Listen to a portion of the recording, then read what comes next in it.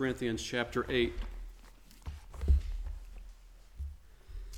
We will glorify the Lord of Lords, for he is Lord of heaven, Lord of earth. He is Lord of all who live. He is Lord above the universe. All praise to him we give. The Apostle Paul is having to deal with a particular subject matter that has become a problem for the Corinthian believers.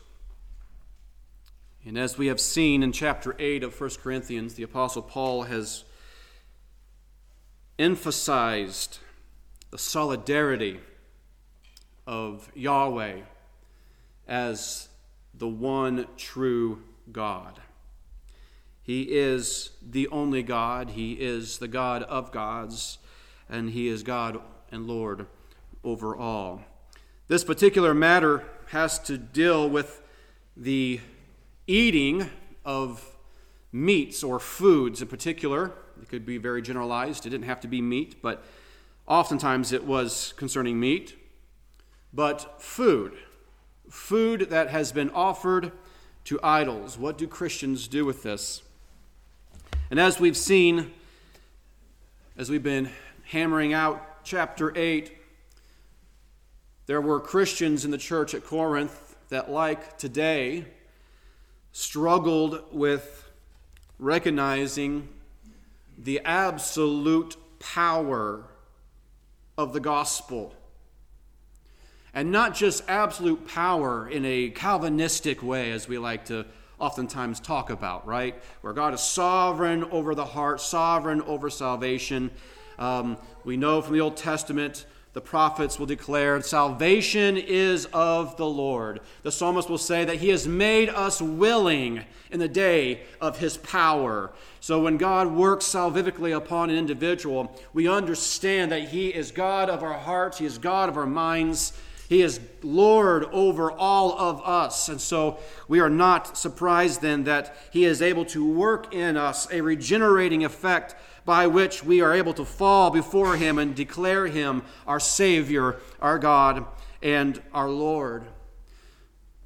So that's not the only way in which we understand the sovereignty of God, the lordship of God over all things. We also have to talk about the tangible things that are around us. Those things that exist in an experiential way, things that we can recognize and experience with senses, sight and smell and feel and sound and all of those things. Can any of these things be made properties of another God?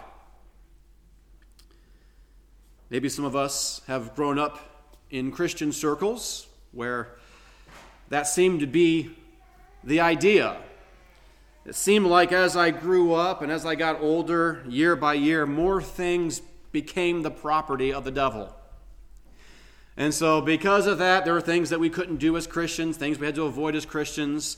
We had to restructure ourselves and reinvent the Christian will, so to speak, because as technology increases, as things increased, so did the sovereignty of the devil over the things of this age. Now, while it is true that the devil is called the god of this world, we have to understand that it's really a formality, isn't it? Because in the end, we know from the scriptures that the devil is God's devil. And the things that the devil tries to lay claim on, those are God's things. And the devil has no power, he has no authority, but what God gives to him for a time and season. And so even today we struggle in the church as to what is owned by other gods. The last couple of weeks, our sermon title has been a question. Is the devil in my food? Does the devil own food? Does the devil own places? Does the devil own things? This is the question that has been laid out for us that Paul is addressing. And I hope that we've been able to see up to this point that The answer to this is no, the devil owns nothing but what God allows him to have authority over for a time and a season. Even you, dear Christian, the devil has no claim on you apart from what God may permit him to touch you with. We think of Job, that servant that God exalted and praised before the sons of God as they came into the council in the heavenly place. And he asked the devil, "Have you considered my servant Job?" And the devil says, "Yeah, well, whatever. Job is only doing what Job does because you won't let me touch him.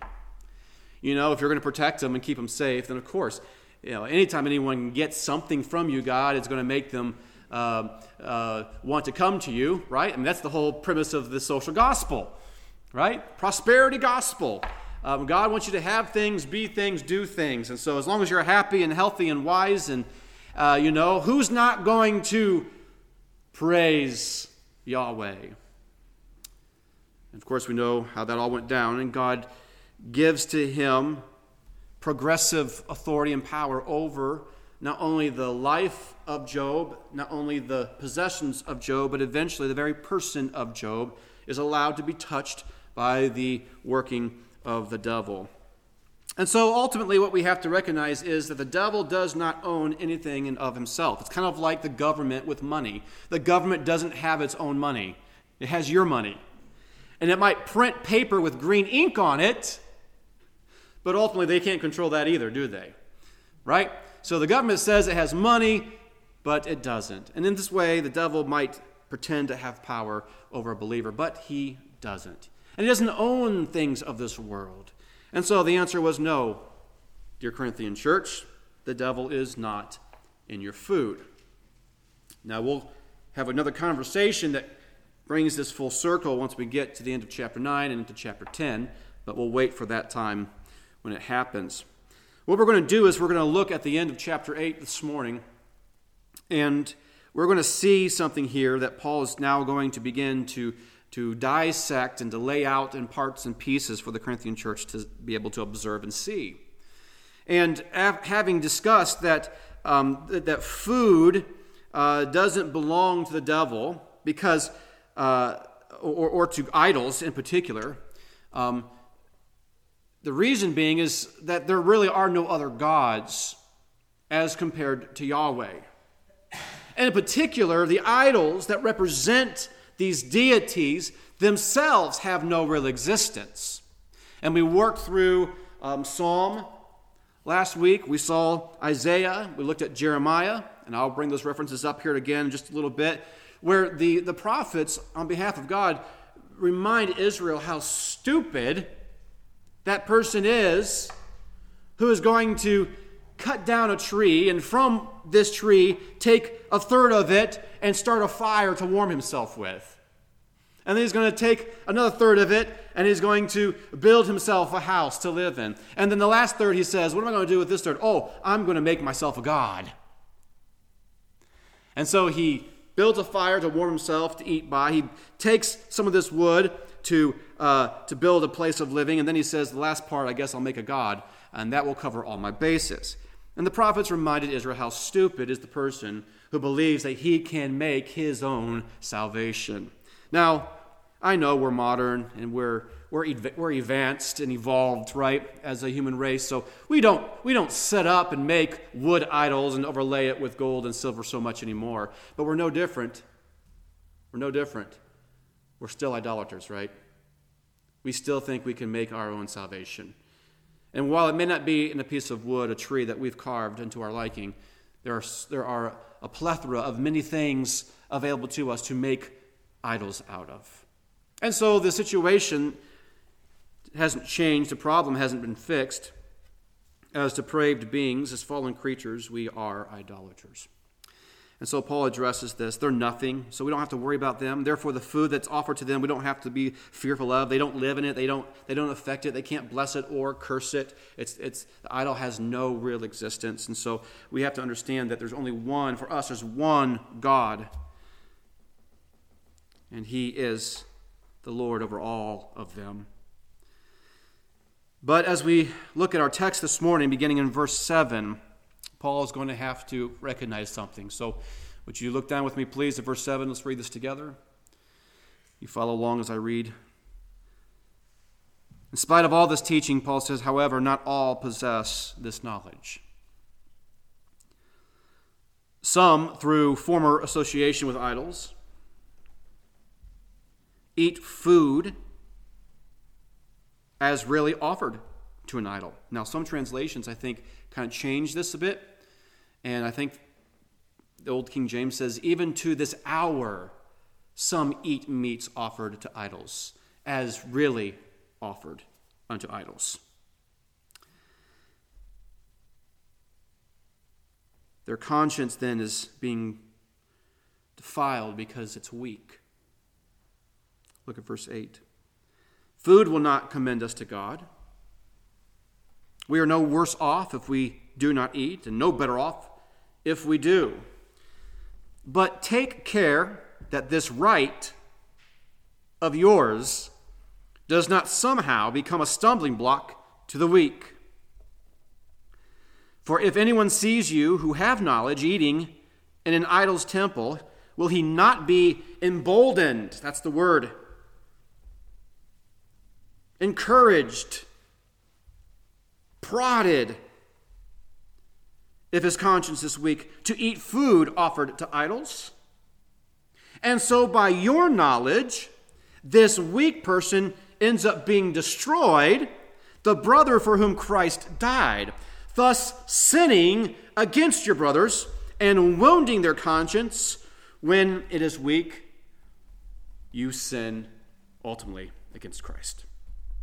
Therefore, if food makes my brother stumble, I will never eat meat. Now, I don't know about you, that's going to be a really hard thing to give up as a Gentile Christian. Paul says, if it makes my brother stumble, I will never eat meat, lest I make my brother stumble. The sermon this morning is titled Christian Liberty, an Expression of Faith. Christian liberty, an expression of faith. We're going to start at verse 7. And he's recognizing that even though he's instructed them the things that he has instructed them on in verses 1 through 6, there are, however, some who are not going to possess this knowledge. And we have to understand that the word possess is not simply an intellectual awareness, okay? But it is a full, confident assent to the reality. That's a different thing altogether. We know this even within ourselves. There's information, biblical, theological, gospel information that we know intellectually, that we struggle with affirming by faith. This is what Paul's speaking to.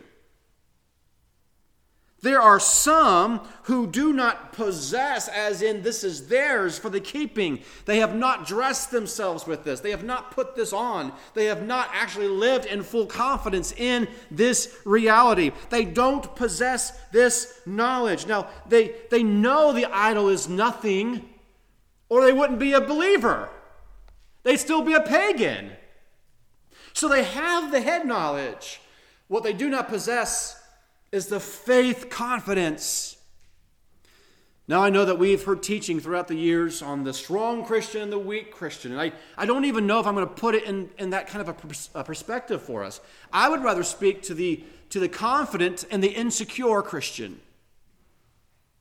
So if you'll permit me, I'm going to use those terms. The secure or the confident and the insecure.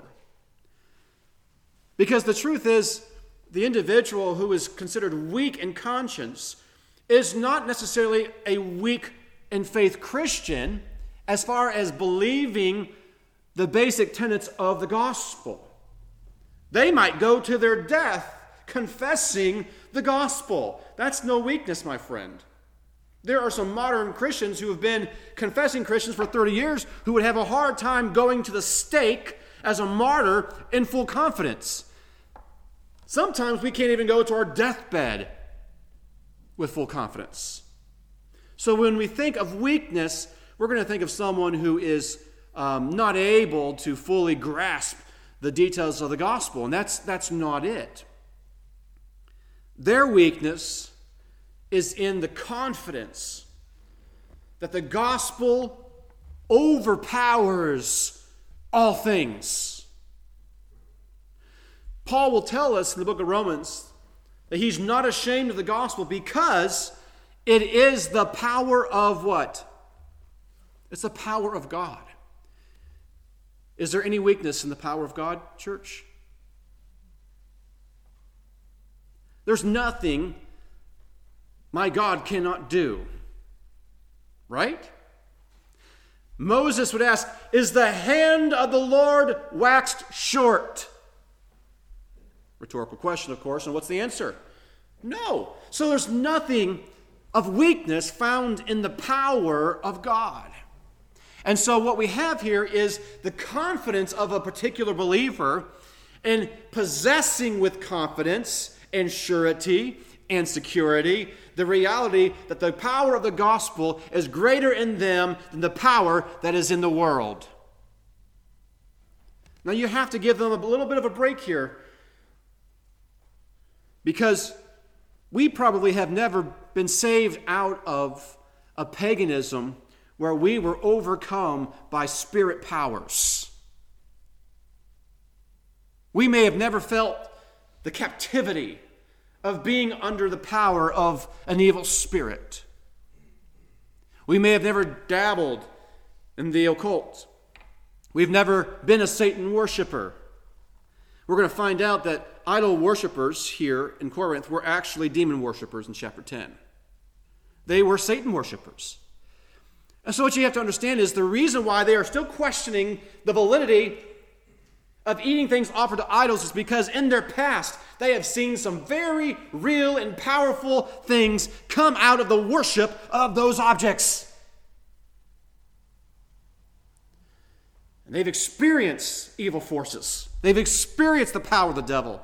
They've understood the blindness of darkness, more so than probably some of us in a modern culture can say we've experienced. And so they are still wondering. They're still skeptical. Is this gospel really overcoming the paganism from which I have been saved out of? This opening statement of verse 7 is now addressing a knowledge on the matter of idols from the opposite end of the debate. Verses 1 through 6, Paul is affirming what the confident believer believes, which is, I can do what I want with anything that's offered to an idol because an idol has zero existence. It has no power bearing on me as a god.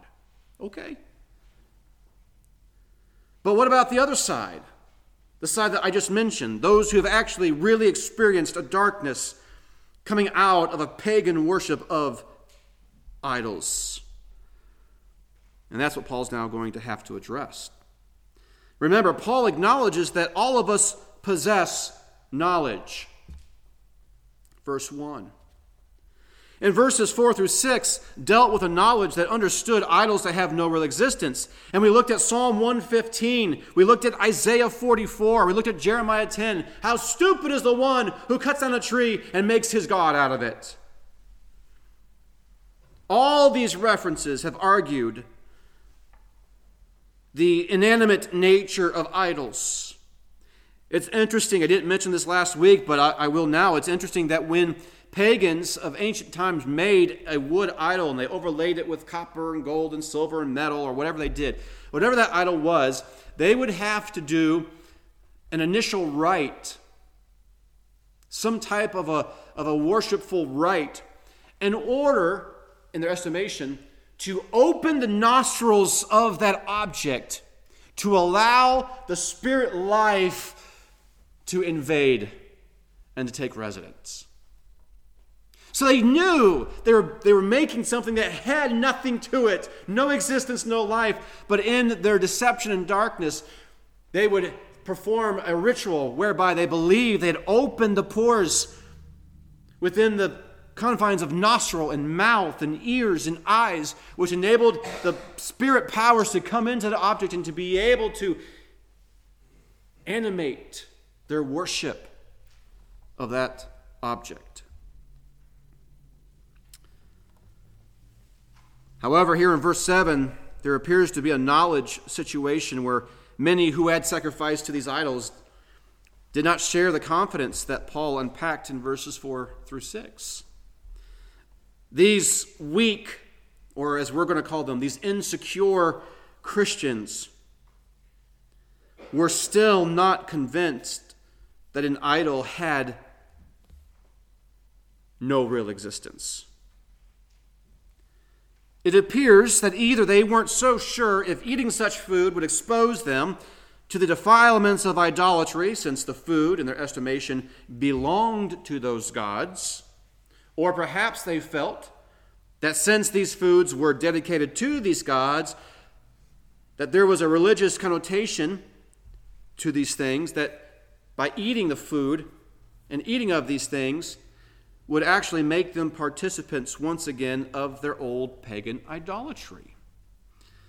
And this is where Paul has to begin to explain that there is no inherent evil in the reality of food. He had to explain to them the inherent innocence of food, and to know that there's nothing wrong with eating a particular food or not eating a particular food. And certainly we know that the food cannot be affected by something that does not exist, so therefore there is no harm or blessing or socializing with these gods by eating something that has been offered to them. You can look down to verse 8, and he tells the Corinthians, food will not commend us to God. Food will not commend us to God. This is something that Peter had to be taught. Remember his dream he had in the upper room? That sheet comes down 4 corners, angels bring it down, they open it up, and on there is all types of unclean foods.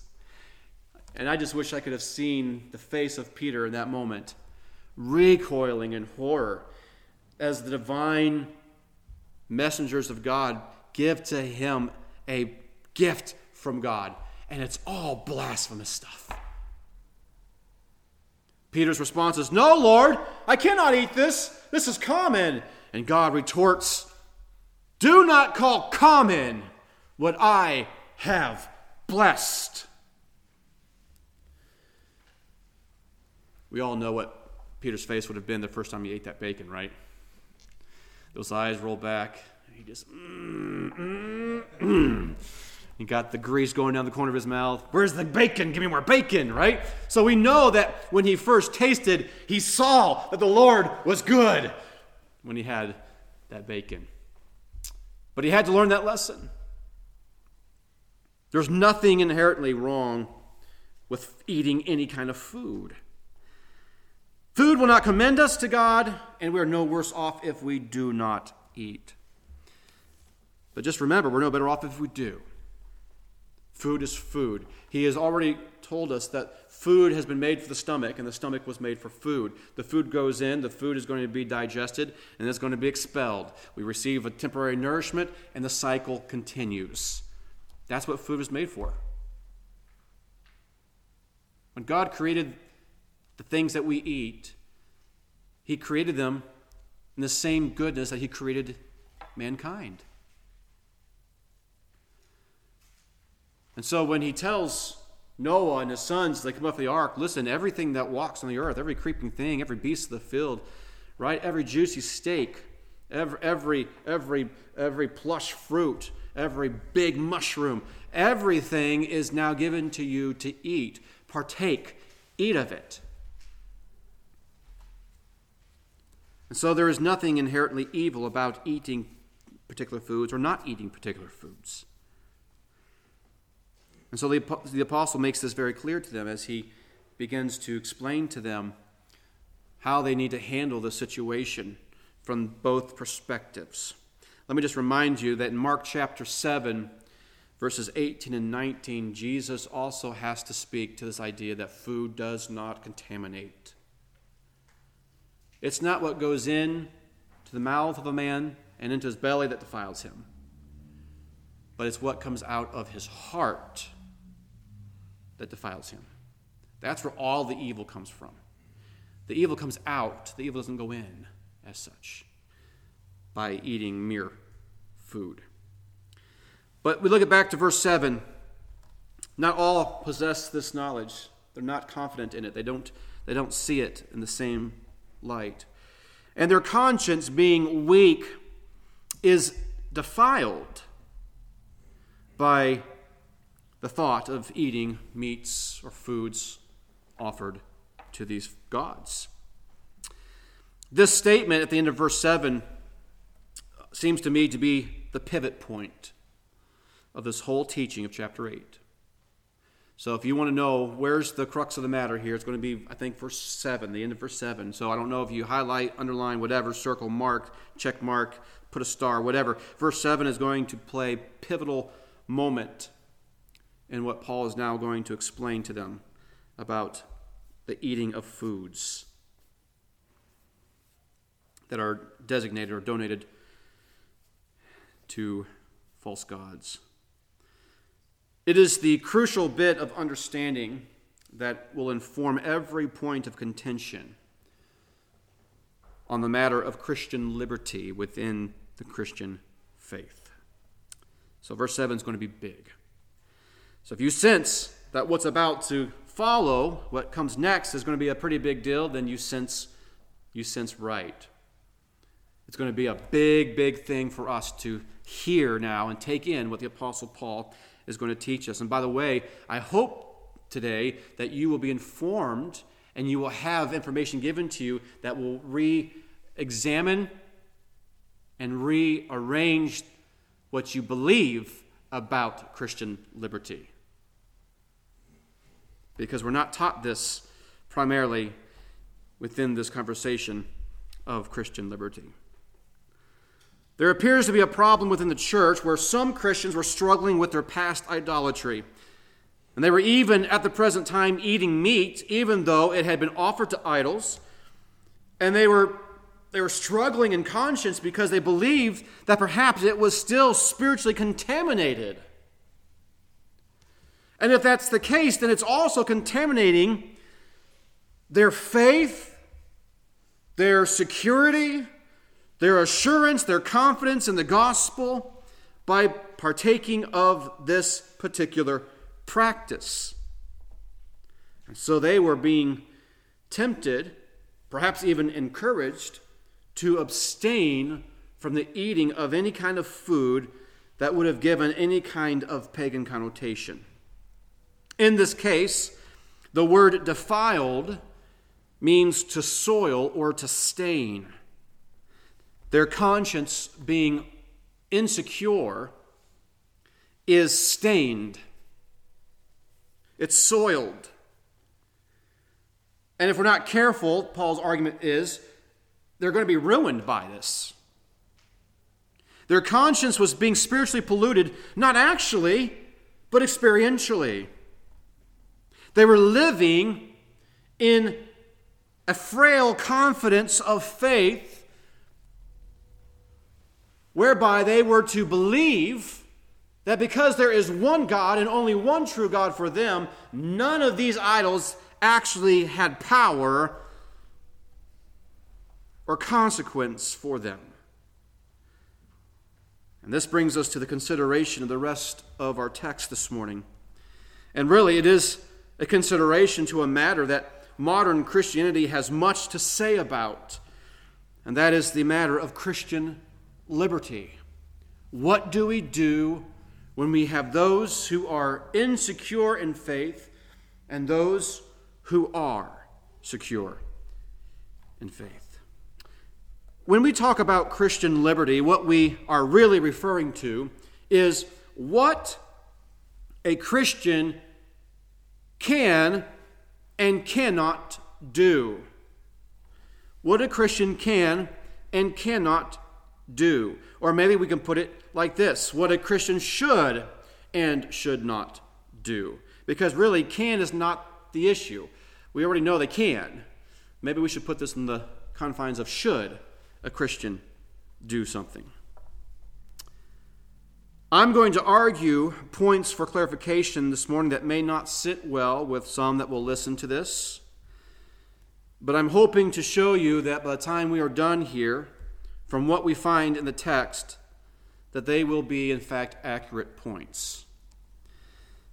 The basis for determination on the matter of what a Christian should and should not do cannot be a couple things.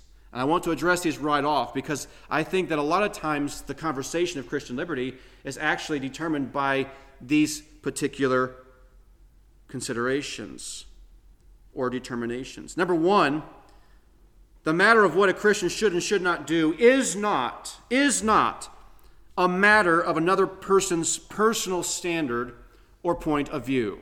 Did you hear me?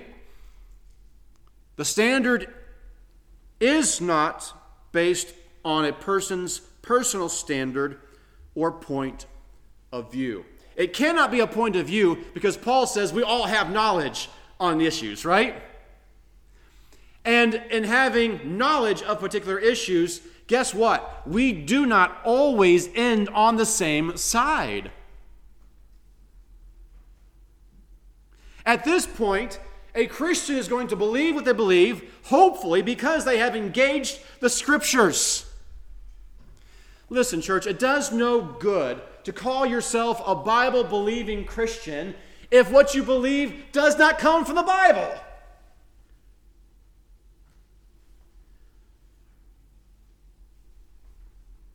If I were to ask you, why do you believe this particular thing? You say, well, I don't know. I just like, it's just always kind of what I believe. Wrong answer for me. Then I don't want you arguing your theological point and position, because you will have no basis or standing ground or objective truth that I'm going to be interested in listening to as a Christian.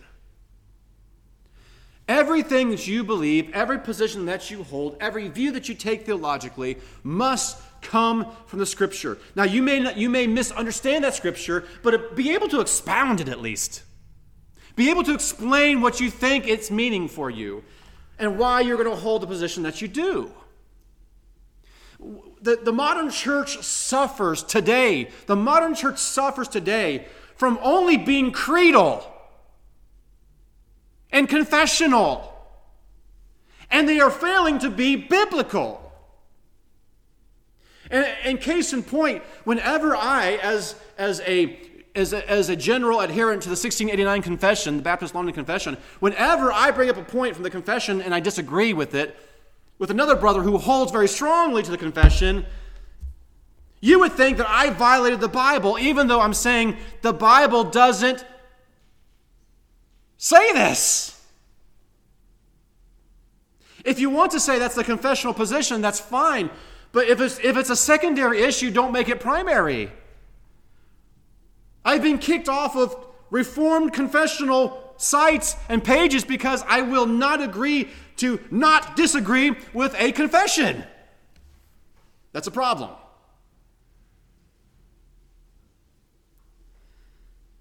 And so a point of view can be misunderstood. A point of view can be wrongly discerning. It can be an error with its interpretation. But let me say this about personal standard. I cannot live my life in full faith in the gospel, with full confidence in Christ my Savior, while I am being confined and my life and faith and practice being dictated by your personal standard. If you think it's a standard that all Christians should hold, then remove the personal from it and argue biblical standard. Are you with me? Personal standard is not a determining factor on what I do and do not do. Especially when these personal standards are made as protections for that individual that may not have a clear biblical explanation, but only a disciplining expression of faith. In other words, if I am a glutton with food and I can't control my eating of food when there's a lot of food in front of me, I may, as a Christian, not eat at the Chinese buffet. Guess what? That's not a biblical standard for the whole church here at Grace to abide by. That's a personal standard. Some of you may have been saved out of a life of drunkenness and debauchery. And you might have put for yourself a personal standard prohibiting you from drinking alcoholic beverages. And I commend you for that. And I will probably say you should do that. If you cannot live in self-control, you cannot live in faith unto God in that way, if it's going to be something you're going to consume the flesh upon, then yes, put that as a personal standard in your life. I bless you for that. But do not make my life have to be lived by that standard. If I can live by drinking an alcoholic beverage to the glory of God in full faith. A personal standard, a private interpretation, a personal point of view, these cannot be determining factors in what other Christians should and should not do with their life. I grew up in circles where it was called a sin for women to wear pants. One verse in the Bible they drew this from, and this was a creedal confessional position. One verse from the Old Testament, but you can't guess what it is. A man should not wear that which pertains, or a woman should not wear that which pertains unto a man, neither shall a man put on a woman's garment. That was their verse. So when you can assume I was rebellious Christian, right? I wasn't a very good confessional Christian in those circles. I push back and say, okay, so explain to me, what is a woman's garment? What is a man's garment? Well, throughout history, men have worn legged garments. So Jesus wore blue jeans? Well, right, all of a sudden now we have to start compromising. Well, culture. Oh, culture's not part of this. Oh, now we have to, our standards as a Christian are based on culture. No, not that. It's, no, it just goes a big rabbit hole. You get lost in the underground, right? But my favorite one was, all right, so what makes a pair of pants a man's garment that a woman cannot, so that a woman cannot wear them? And the answer was, because they have a zipper in the front. Really? Okay. So there's your standard for why pants on women is a sin. My question, of course, was, what if it zips up on the side? Well, what if she has a pair of blue jeans and they zip up on the side? What then? Or what if she has buttons in the back? I mean, what happens if the lace-up portion of her pants is somewhere else in the front? Well, it goes back to the premise that, historically men have worn legging garments. That, my friend, is a personal standard. One that is stupid and ridiculous, has no bearing on your place before God. But if you want to hold to it, that's fine. But it's a personal standard, and it cannot be judgment for good pleasure and justification in the sight of God. They would actually tell me that they believed that it was less pleasing for a woman before God if she wore a pair of pants. Blasphemy! Don't call yourself an evangelical if that's the position you hold to, because your justification before God is really based on what you do. You see this? These can never be determining factors for why another Christian does or does not do something. And this is something that Paul actually is going to insist upon in his teachings here in chapter 8 through chapter 10. Paul will not force a believer who is secure in the gospel's liberation power to submit himself or herself to the restrictive demands of an insecure believer simply because it will offend the senses of the insecure. If you don't believe me, then all you got to do is take a look at the end of chapter 10, verses 29 and 30. He asks this question, and I can see his face distorted in confusion and sarcasm. He's going to say, I do not mean your conscience, but his, for why should my liberty be determined by someone else's conscience? If I partake with thankfulness, why am I denounced because of that for which I give thanks? Many a Christian woman was very thankful for a pair of pants during January in northern Wisconsin. Right? So why should she be condemned because of some weird, arbitrary, misinterpreted text and scripture and idea? But let me also say this. There is a second basis of determination that should never be used in the subject matter of Christian liberty. And I say it should never be used as a forced position. Now, I think at times it should be used as a willing position by the secure. Okay? So my argument isn't that this should never happen. That's not my argument. My argument is that this should never be the basis upon which the secure do and don't do something.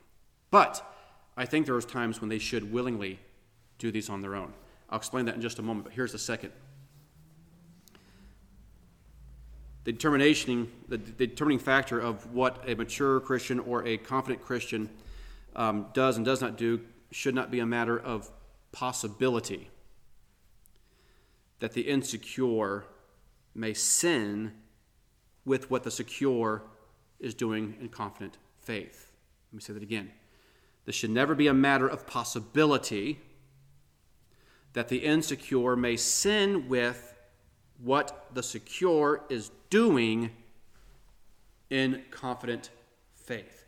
This was probably the primary argument in circles that I came from years past. Well, you may tempt a weaker brother, that's what they call them, a weaker brother, to take that thing and go sin with it. So now we are being called to anticipate. So when you come over to my house, I'm going to stare at you for a very, very long time. I'm going to consider what I know of you. I'm going to pair that with your personality, with your attitude, with your practices, with your spiritual maturity. And I'm going to do my best to anticipate whatever I'm going to put up before you as being the means by which you're going to run away from my house and go sin with. Right? I mean, to what end are we supposed to anticipate? Now, admittedly, this is a tough one. As I mentioned, there are circles of Christian faith that would require the confident to be restricted in their liberty and freedom and faith on account that there's a possibility that someone who is not in full confidence like they are may be tempted to sin with that liberty that they are enjoying, and that they are enjoying to the glory of God, and that they are enjoying in full faith confidence. Now, again, I think that this one may actually have application in some situations. Listen, if you are used by God to lead a non-believer into the faith, and you have taken them in and begin to disciple them, and you know there are things they live their life in with abandon, and they have no present control or understanding, or they do not see the necessity of getting this under control as of yet. There might be those things that you might say, you know what, we're not going to put those out in front of them today. They're coming over for dinner, they're coming over for games and fellowship or whatever. We're just not going to put those things out in front of them. And I think that that's applicable So that's why I said I don't think this should never happen, but I think it should be willingly done by the confident. For this reason, if they do it, what is it evidence? That they are knowing as they ought to know. And how ought they to know? In love. Because what builds up faith? Your knowledge? Your confidence that you can drink and eat and smoke and do whatever it is you're going to do in front of them tonight? Is that what's going to build them up? No, love builds up. And you have a genuine interest in this brother or sister whom Christ died for. Listen to that. He died for them. And are you going to flaunt your liberties in his face or her face? To prove what point? Exactly. Are you with me? So there's a situation where love might actually win out. And it may be necessary for that secure believer to extend a deeper expression of love to that insecure by not partaking of a thing that they would potentially abuse unto sin. And we are aware of that. It's a weakness for them. It's an insecurity for them. And this is something that as secure believers we need to be especially sensitive to. But the fact that there is the possibility that another person may sin with something that is at liberty to be partaken of is not the standard that Paul is going to argue in our text. But Pastor Adam, what about verse 9? Oh, let's go look at verse 9. It's kind of like the Arminian yelling at the Calvinist. What about John 3:16? All right, here's our John 3:16. Let's look at it. But take care that this right of yours, he's speaking to the secure believer here, does not somehow become a stumbling block to the weak. The first thing to note is that Paul explains that the matter of eating food offered to idols is a right for a Christian to do. I think this is a very interesting word to use in translation. The idea is a free choice. Okay? Meaning that you are at liberty to do or not to do is the sense. But I love the word right. As a participant with the one true God, it's your right to defile the false god. It's your right. You want to go eat his food? It's your right. What's he going to do, stop you? He's got nothing. He doesn't exist. And so it's your right as one who is in full faith to the one true God to partake of everything the one true God has given you for his glory and for your good pleasure. Yes, I said it. God is not a killjoy. He wants you to find pleasure in what he's given you. He is a good father that way. Did you know that? He is a good and loving father. Do not ever think that he is not pleased to bring you good pleasure. He will. He does. He can.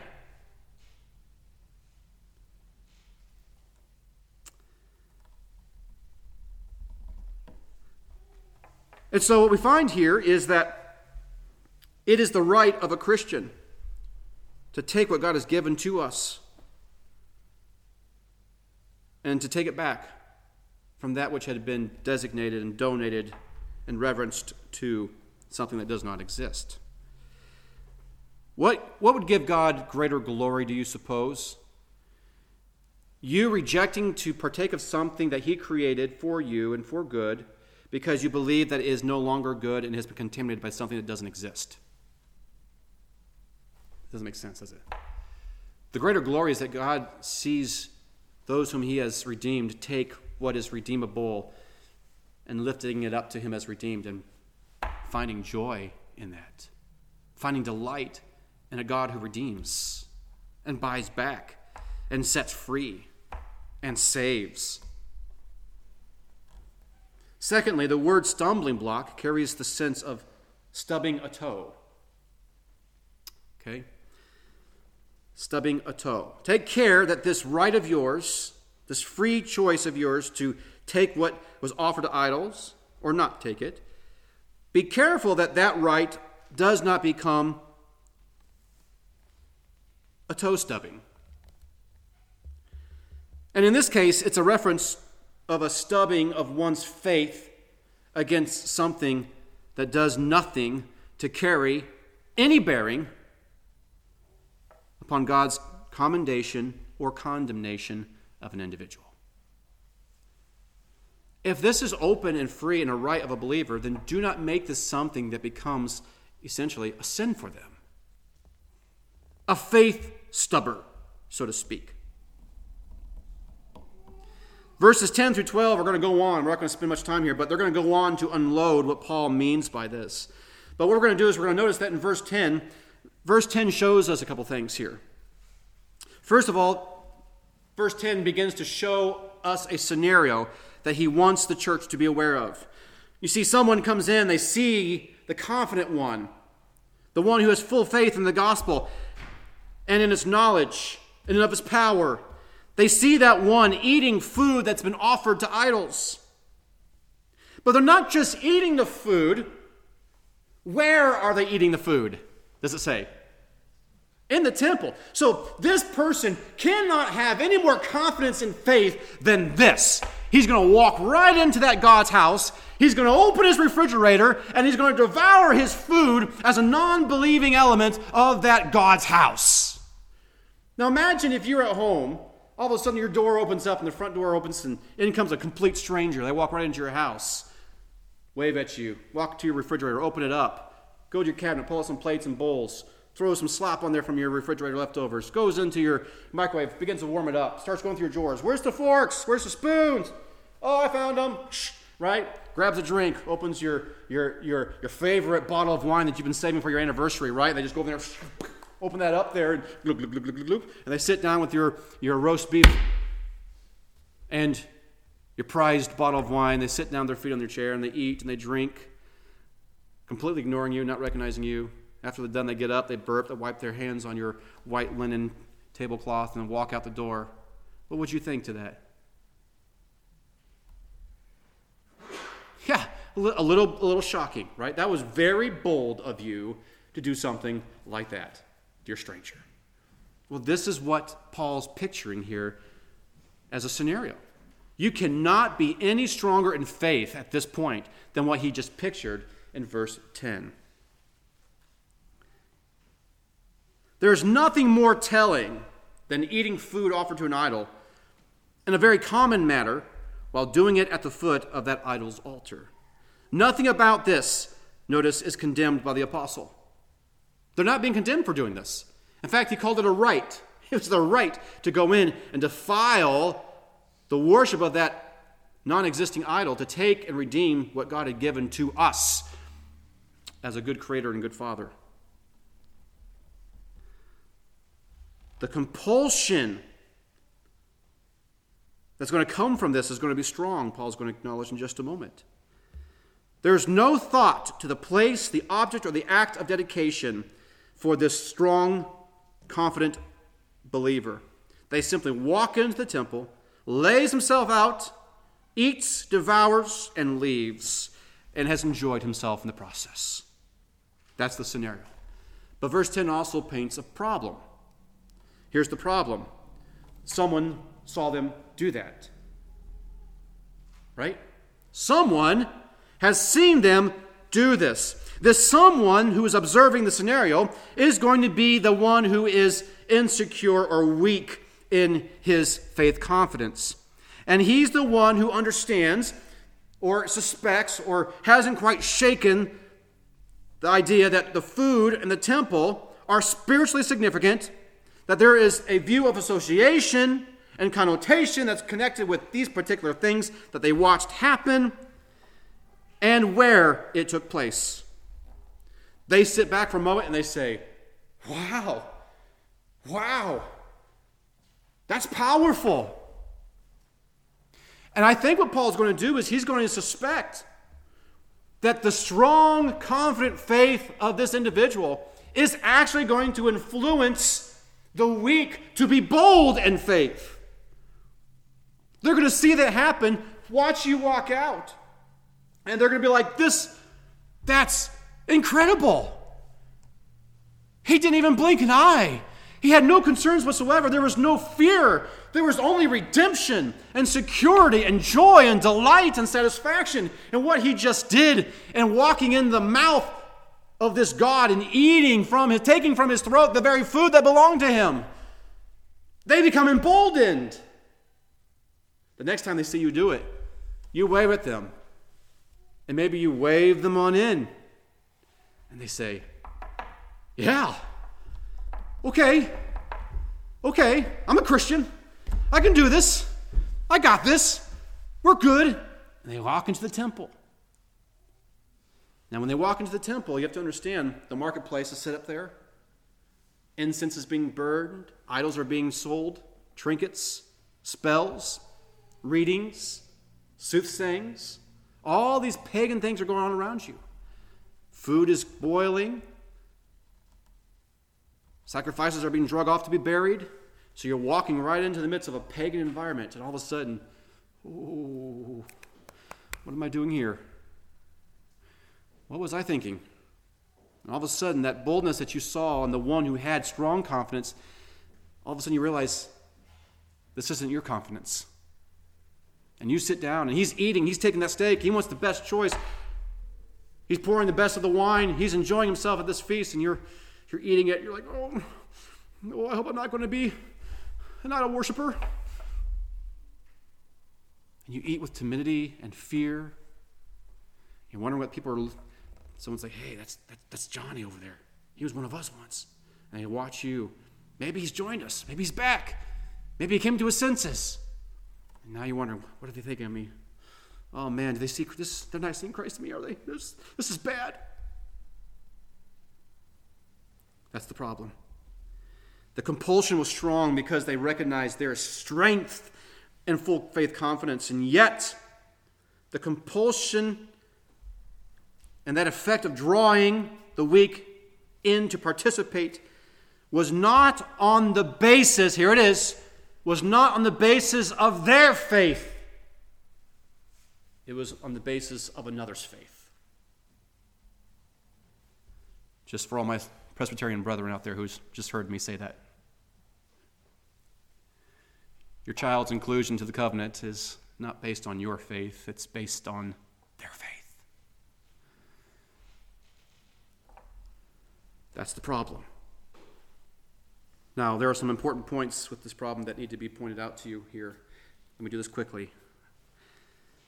We're going to interpret rightly what is actually the problem and what the rebuke actually is dealing with, and we need to understand these things. First of all, we remember it is a right.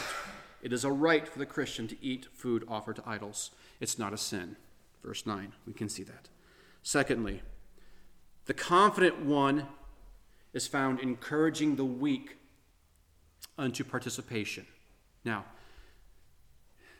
it's wrong in this scenario, but it's not a wrong concept. We are told in the Scripture that we are to promote others unto righteousness. We are to promote others unto faith. We are to sharpen our brother and sister in sound doctrine. Those are things that we want to do. We want to pull the weak, the small, the young into maturity and full confidence, right? So that concept is okay. But guess what's missing in that encouragement to partake? Confident faith. Confident faith. They're just beckoning them to come participate, but they are not securing for them the reality of that person's faith. That's going to be the problem. Thirdly, we see the weak one who eats is said then to be destroyed by this participation. Fourthly, we note that the weak is not destroyed because of a variant in the manner of which they participated. They were not eating at a different place in a different way. They were eating the same food right next to the confident Christian. There's nothing that differed in the manner of which they ate and drank of those things offered to the idol. So it's not that one was able to drink unto the glory of God and the other one had to just pound it and he abused it at the table. Right? That's why I said that the other issue there cannot be a determining factor. Just because someone can take something that you can do unto God for glory and they take it unto sin, that's never a reason for not doing or for doing something. They're not being destroyed because they abused something. And the strong is not being rebuked for participating in the eating of these foods. It's their right. Same for the weak. It was their right. They both had the right. That's not the issue. So why is the confident one being rebuked by Paul in verse 12? It wasn't because of any potential abuse that food may have brought in gluttony to the weak. It wasn't because they were offending the senses of the weak. It wasn't like the weak said, "You made me do this. I told you I didn't want to do this, and you still made me do this. You're doing it right in front of me, so now I have to, now I have to be offended." That's not what's going on.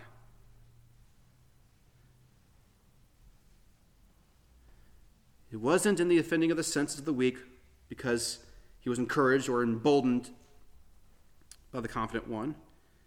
The sin comes in this. The confident one ate in faith, and the weak did not. Therefore, what the weak did, they didn't do because it was forbidden. It wasn't even because it violated their immediate senses or personal conviction or standard. Because they gave in and they were emboldened to do it willingly. It was a sin because the act was not done in faith. And whatever is not done in faith is what, church? It's sin. And so the issue really isn't a matter of those things we've already discussed.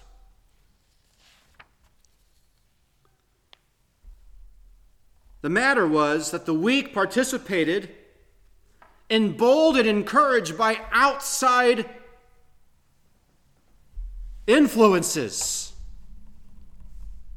not by faith. Paul has already argued, I don't care if you eat or don't eat.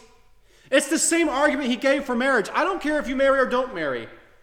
It's the same thing with circumcision. I don't care if you're circumcised or not circumcised. Those things don't matter. What matters is that whatever you do in faith unto the glory of God. That's what matters.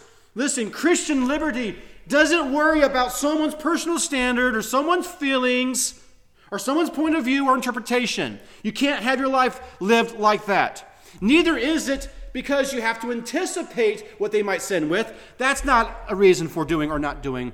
What you have to consider for those who are less confident in the faith is, will they then perform it in faith or not? You can do something in faith, maybe they can't. And if you encourage them and beckon them and embolden them to do it in spite of that, that's a sin for you. They aren't fully convinced that this is right for them. They aren't doing this full faith towards God. And therefore, whatever they do is not being done unto the glory of God. They think that they are partly glorifying the idol. They have split allegiances. They have no true confidence in the gospel. And they have not been doing what they've been doing because they've been informed by gospel faith. This is the sin to be found in the abuse of Christian liberty. And so I hope that you can see That Christian liberty has nothing really to do with offending the senses of a personal standard or of anticipating potential sinful abuses of miscellaneous items. But it has everything to do with the exercising of ourselves in faith. This is true also for the confident one. His faith cannot be used to pressure or encourage activity that cannot be pursued in faith. So listen, if you find yourself as an insecure person in a particular issue or object or matter that will affect your faith, if you are going to abstain or you don't think it's right for you to do so, I bless you in that. I encourage you to hold to that. You're doing that as a discipline for your faith. Praise the Lord for that. But just make sure you don't make that an oppressive standard for your brother who can live in that unto the glory of God in full faith. You can be a stumbling block in that sense. You can be a faith stubber. We believe that the reason Paul's addressing this is because those who were confident in faith are complaining to Paul about the others. Why are we having to live our life because these folks can't get their act together spiritually? Do we not have full reign in Christ? Are we not joint heirs with him?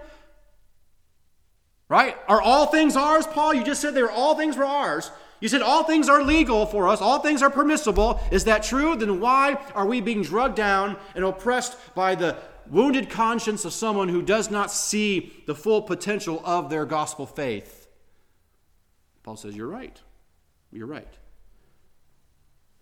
So if you are in the weaker stance on a particular issue, make sure you do not bring your brother or sister down. But also, if you are the confident one, do not pressure or encourage or force a particular direction of participation if you are aware of the fact that they cannot do that on their own in faith towards God. So if the faith of the confident cannot be matched by another brother or sister in Christ, then the confident one should never do that action if it will be the cause of another's faith stubbing. The drive of this course of action is undefiled love. These confident ones are impatient, they're frustrated. So what does Paul do? He reminds them, listen, everything that you do, everything you don't do, you do it in the confines of love. Because though you have knowledge, your knowledge can be used as sin. Your knowledge is going to be used to puff yourself up, which apparently it started to do because they were complaining. But rather what you need to do is to hold that knowledge, possess that knowledge the way you ought to in love. Because if you will have that knowledge and you'll keep that knowledge in the confines of love, then you will see faith built up. Now, those who are confident in the faith, my suggestion is we want to see those who are weaker in the faith to come up. We want them to be strengthened in their faith in God and confidence in the gospel's power. We want them to be brought up into maturity, to be filled up with Christ. And so what we have to do is we have to sometimes remember that love prevails over our personal position and knowledge so that we all might have unity in the knowledge of God. If you refuse to hold your knowledge in love, it may be that the weaker knowledge is never developed. But if you can suppress your knowledge and confine it in love, then that knowledge that is issued out in love may actually be what is used to build up that individual in faith. And guess what? Eventually they might have that moment where they're like, I get it. I see what you're saying. They are nothing. God is all in all. Pass me the steak or the bacon. Our spiritual knowledge is tempered by love, and we ought not to tempt the weaker Christian to run ahead of his conscience. Those who love God are known by God. That is, they are identified by godliness. And therefore, since God is love, guess what we must do to one another? We must love. This often means that we will give ourselves up for the sake of another And in this way, we find that love is successful in building up faith. This is the word that the Apostle Paul has concerning Christian liberty, at least at this point in chapter 8. So remember, if a weak brother comes to you and tries to argue that the reason why you should or should not do something is because of their personal standard, you have to remind them, listen, I'm going to love you, and I'll try not to be offensive to you in any way, but I cannot have my life lived because of your weakness, right, of your insecurity. And also, just because someone might take something and sin with it that you can use unto God's glory, doesn't mean that you have to then put it away just because of that potential. Yet, love might demand in certain scenarios that you willingly do not pursue certain things because you recognize it will not build up. It may only inflame and encourage an activity that is not done in faith.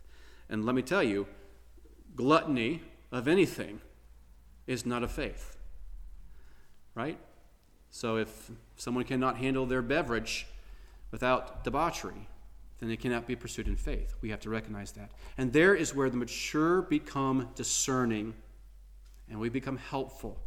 And love must win. That's right. In this instance, love must win over your particular knowledge. Let's pray.